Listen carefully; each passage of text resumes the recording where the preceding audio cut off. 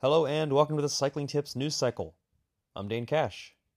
Your story of the day: Adam Yates powered to a commanding lead at the UAE Tour on Tuesday, taking a convincing Stage 3 victory atop the Jebel Hafit climb.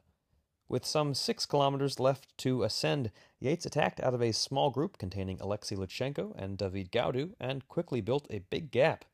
Tadej Pogacar bridged to Lutsenko and Gaudu and then went to work trying to close down Yates' advantage, but he never managed to make up the ground. Yates ultimately hit the line a whopping 1 minute and 3 seconds ahead of Pogacar, with Lutsenko a further 27 seconds behind in third. In other news, Andre Cardoso is challenging his 4-year doping ban before the Court of Arbitration for Sport in a public hearing, NBC Sports reports.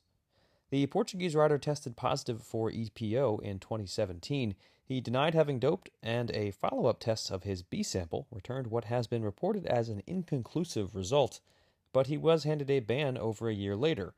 The CAS is now hearing his case. A lawyer for the UCI has argued that the difference in results came down to a degradation of the sample. According to the Associated Press, International Olympic Committee member Dick Pound says organizers have until late May to decide whether to continue with the Tokyo Olympics in the face of coronavirus concerns.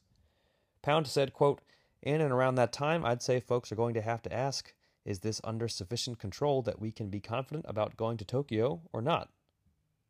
Saturday's Umloopet Nieuwsblad is still a few days out, but at least for now, the weather forecast features some windy and possibly wet conditions.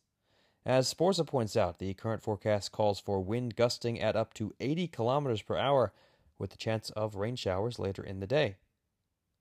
Speaking of the Omloop, Ellen van Dijk will return to racing there 5.5 months after a crash at the Bulls Ladies Tour left her with fractures to her humerus and pelvis, ending her 2019 season early. Trek Segafredo has unveiled its roster for the Belgian one-day, with Van Dijk set to race alongside Elisa Longo Borghini, Ruth Winder, Lada Hantala, Trixie Worrack, and Audrey Cordon-Ragot. That's it for today's news cycle.